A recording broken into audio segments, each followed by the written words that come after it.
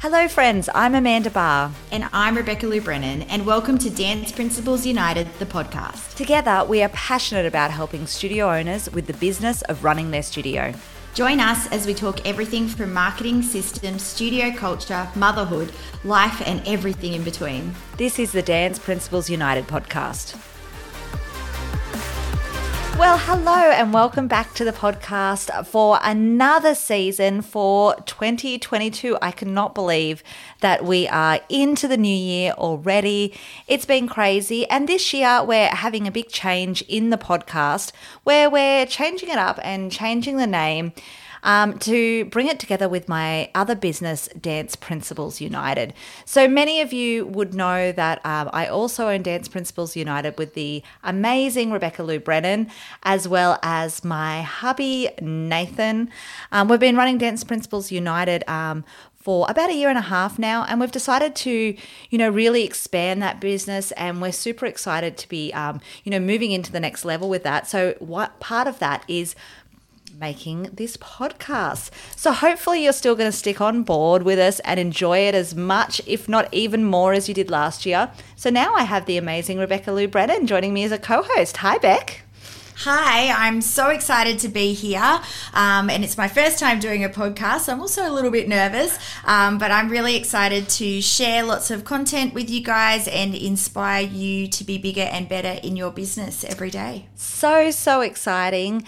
So Beck, tell us a little bit about yourself and what you've been doing the last few years. Yeah, sure.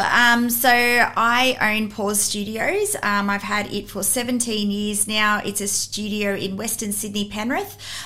We usually sit at about 600 kids at the studio, and I love it, obviously. And then when COVID started, I started Dance Circ, which we now have nearly 100 studios running circus out of their studio, which I love doing as well. I do staff training, which is now a part of Dance Principles United, where I go to studios and help them to train their staff, not really in how to teach dance, but just in the business side of things, and have the amazing Amanda on board with me for Dance Principles United. So that's all of my crazy businesses. I have a 4-year-old and an 11-year-old, and I don't know how I do it sometimes, but I love being busy. I think I'd invite things in if I wasn't so busy anyway. Oh, for sure. So Beck and I have been business besties for, I don't know how long, 6-7 years maybe.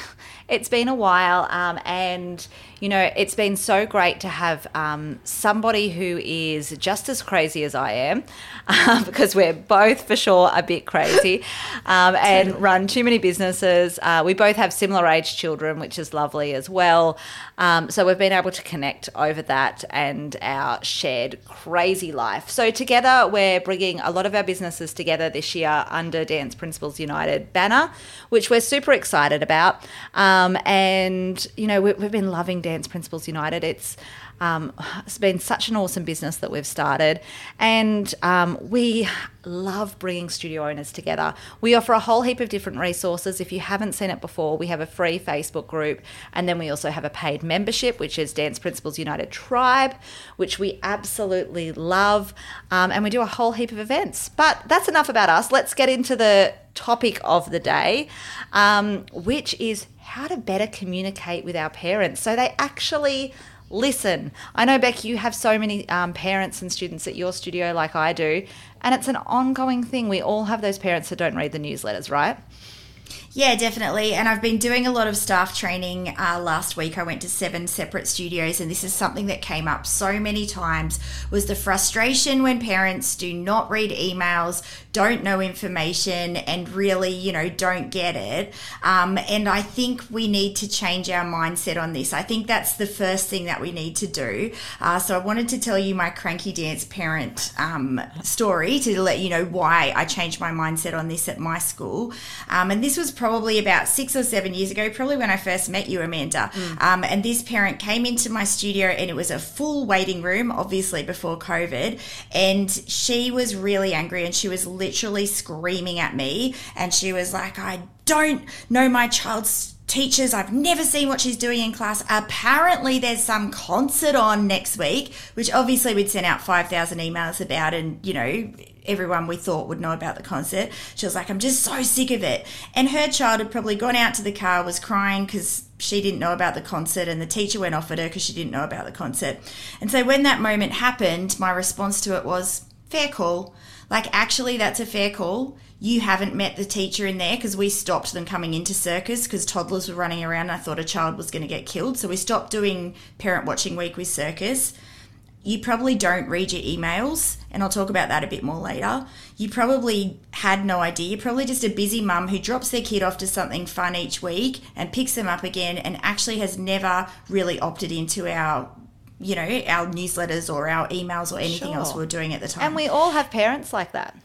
We do, and I'm that parent. So I think when we changed our mindset on that, and we brought band into our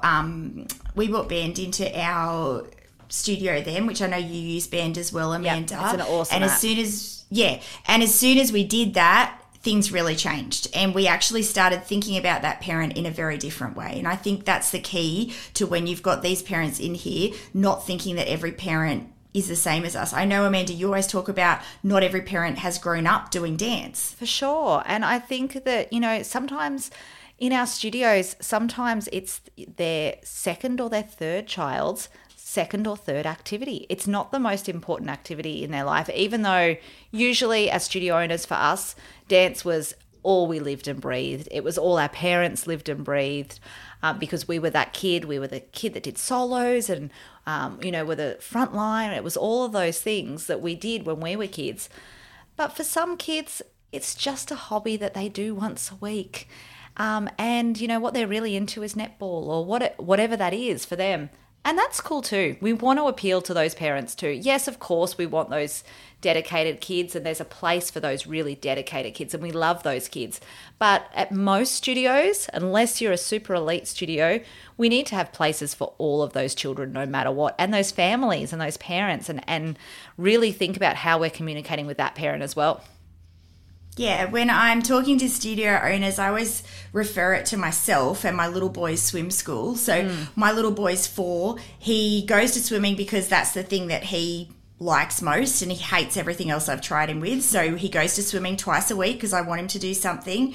I definitely didn't look at the school and go, I'll just check out whether these were Olympic swimmers once or what their credentials are. I literally chose the school because it's 2 minutes from my house and 2 minutes from my studio. So to me, that's less time that I need to travel to get him there. That's why I chose it. I've never read any newsletters. I wouldn't know if there was a big epic swimming carnival or something on. I found out a couple of weeks ago, and Amanda laughed at me about this, and so did everyone when we were doing the Tribe Intensive, and I spoke about this, that there's an app. There's an app with the swim school, and I had no idea until they sent me a message saying, don't forget if your child's absent to record it on the app. And how long have you been at this swim school? 2 years. Yeah. 2 years. So, and here's the worst part, Amanda. So the other day I was like, right, I'm going to go into swimming and I'm going to get this app. And they did have a thing up on the wall saying the website for the app. But then I couldn't be bothered because I went in and it was all too hard. Yeah. And I'm like, all and your they little needed to do boys, was, they're going, let's get in the pool, Yeah. or whatever it Yeah. is. We get busy, Yeah. like life happens. Exactly. Yeah. And all they need to do is put a QR code up, and I probably would have scanned it. So we've got to think about keeping it simple for our parents, and what's the simplest way to opt them into our communication and make sure that they are getting that communication. And, I think that's where we go wrong a lot of the time, is that we get angry and think, I put all that time into that email and no one even read it. But I'm that parent who doesn't read it. So I would be too. I don't read emails from schools, from preschools, I'm busy, but so are a lot of other parents. And so I think it's really about reaching parents where they're at and having multiple touch points. And I know that's what you do in your studio too, Beck, is not just relying on email, not just relying on a band app, having lots of touch points. And, obviously you want to simplify it and make sure that you have one main communication method. But, perhaps you need reminders on your Facebook page to check the emails. Do the teachers tell them in class where to find the information? Is the receptionist making sure they tell the parents where to get that information? Does everybody know where that communication hub should be? Whether it is email, a Facebook group, band, whatever it is for your studio, how well are you communicating that and putting that across all the platforms? Yeah, totally. It's our job to educate these parents. It's our job to show them how amazing dance is. It's our job to help them along that journey. And it's definitely not our job to get cranky at them when they don't understand the journey or when they haven't opted into it as well as we would like them to. Because it's not an important part of their life necessarily. It's a very important part of our life. Oh, for sure. But it's probably not a super important part of their life. And that's, you know, especially with the preschool parents. I know you treat your preschool parents very differently. I do too. So my preschool parents are very separate to the rest of my school. They don't see what the rest of my school does necessarily because I don't want them to know about the crazy stuff. You know, they have their own little band. They have their own even newsletter. We do a separate newsletter just for preschool. We keep those parents very separate and we educate them. And it is about education. And then once we educate them and they're ready to go, we can opt them into that next stream of things. Yeah, that's such an amazing thing. I don't do a different preschool newsletter, but I love that idea. It's so, so good because, yeah, we do a different information pack and a different, you know, information for the concert and stuff. It's completely different. They don't see the other one. But yeah, even just a weekly newsletter, as simple as that. And I love what you're talking about educating, because I think that's key. You know, some of the most watched videos we've had on our Facebook page are talking about, now I'm going to get the word wrong because I am not a ballet teacher and Becky, you're going to have to correct me, but the bloody elastic ties on ballet shoes. Are they just called elastic ties? Have they got a proper name? The ones that tie it up. Yeah, the ones at the front. I think it's just called elastic. I don't know what it's called, but like, you know, you know what I'm talking about. But talking about, you know, how they're to be tucked in, you know, and what the correct thing to do with them, because the parents don't know. And, you know, we've all taught that preschooler that has those huge long elastic ties falling apart, you know, with huge bows, all of those things.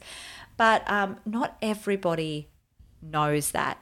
And they don't know that they have to be tucked in. They don't know that you can cut them off or shorten them.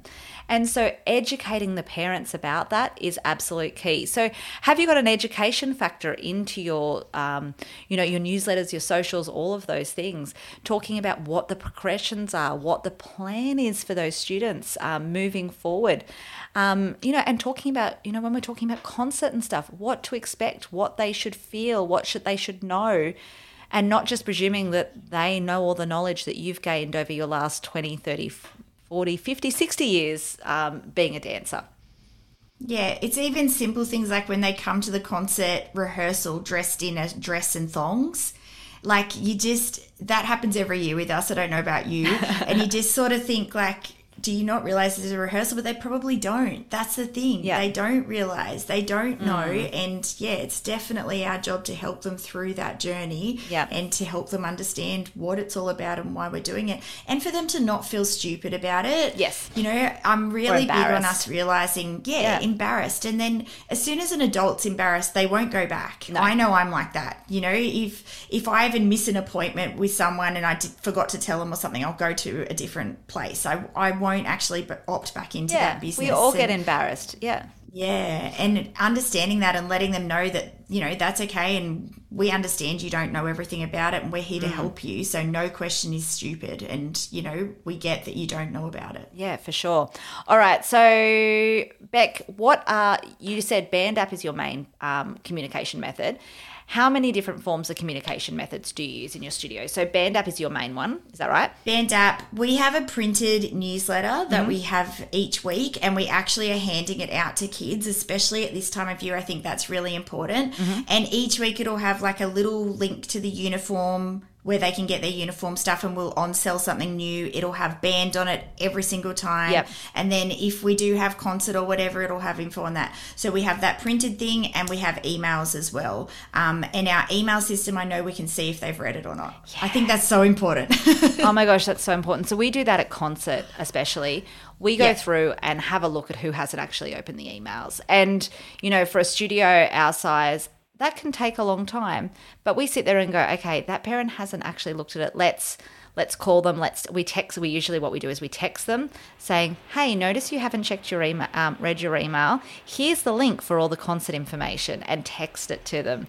Because yes, that's labor intensive in our end, but you know, that's our job, is to communicate with these parents and really make sure they know what to expect. Yeah, I totally agree with you. And I think, you need to have at least 3 forms of communication. For sure, for sure. I think, having lots of different methods of communication is so, so valuable. So in our studio, we use Band App as well. We obviously use Facebook and Instagram, as we all do. We use email. We text super important information as well. Text it with a link to the newsletter, for example. We use like MailChimp, and having that link to the MailChimp works perfectly. And then we also have an online portal as well, which we use through our software provider, Jackrabbit. So you can actually have pop-ups when they go in to pay their fees or anything like that, saying, don't forget to go to this. So I think, it's so important. And we also try to do it different ways. So sometimes on Facebook, it'll be a post. Sometimes it's a video with captions. And we try to communicate the stuff lots of different ways. And I think it's so important to meet the parents where they're at. It's our job it's our job as studio owners for us to get the information to them, not them come looking for the information. Don't just sit back and go, it's their fault they haven't read the email. That, I see a lot of that on studio owner forums and groups, like it's their fault that they haven't read the email, whereas I like to flip it and think, what can I do better to make sure that they get that info? Is that how you think of it too? Absolutely. And I think the same as when you're teaching your students, you will try 3 or 4 different ways sometimes to teach that student because they're not getting it. And you've got to think about your parent like that as well. You need to say, okay, well, I'm a parent who's not going to read an email. I never read emails. I opt out of them all the time. So I would be much better to get a video or to see it with a video with captions so that, when I am sitting and watching my son swim, I can quickly watch that video with the captions and get the information that way. That would be something more that I would opt into. So different parents are going to opt into different things, and you've got to realize that. And you don't want a cranky studio parent. Like, you don't want them to be going around and complaining about things, because that can really filter through to everyone, and it can filter through to your community. So you want to make sure that those parents are staying informed and happy. For sure. One of the other last ideas I wanted to leave you guys with today is, now that we're all so more confident online and showing up on video, on Zoom, on all of those things, thanks for that, COVID. But, I think that that is a great way to communicate with your parents. And we're starting to do that more in our studio, is have Zooms where it's like a live question and answer.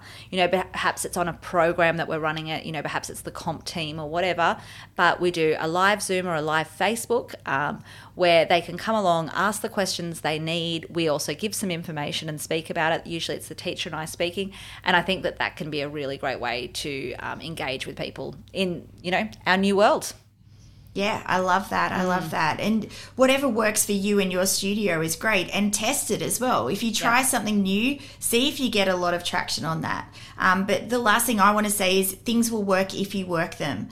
If you do opt into band, you've got to, again, educate everyone on it. Don't think that everyone's just going to opt into it in a week and that's the end of it, you can leave it. And I'm sure that's what the swim school did. They bought an app out and they're like, cool, everyone will obviously go on the app and obviously know about it, and we don't have to worry about it anymore. But it's that constantly educating. It's that constant, we've got a lot of new kids coming in at the moment. We've got a big poster up out the front of our studio with all the QR codes to the different bands, because our parents are picking their kids up. Yep.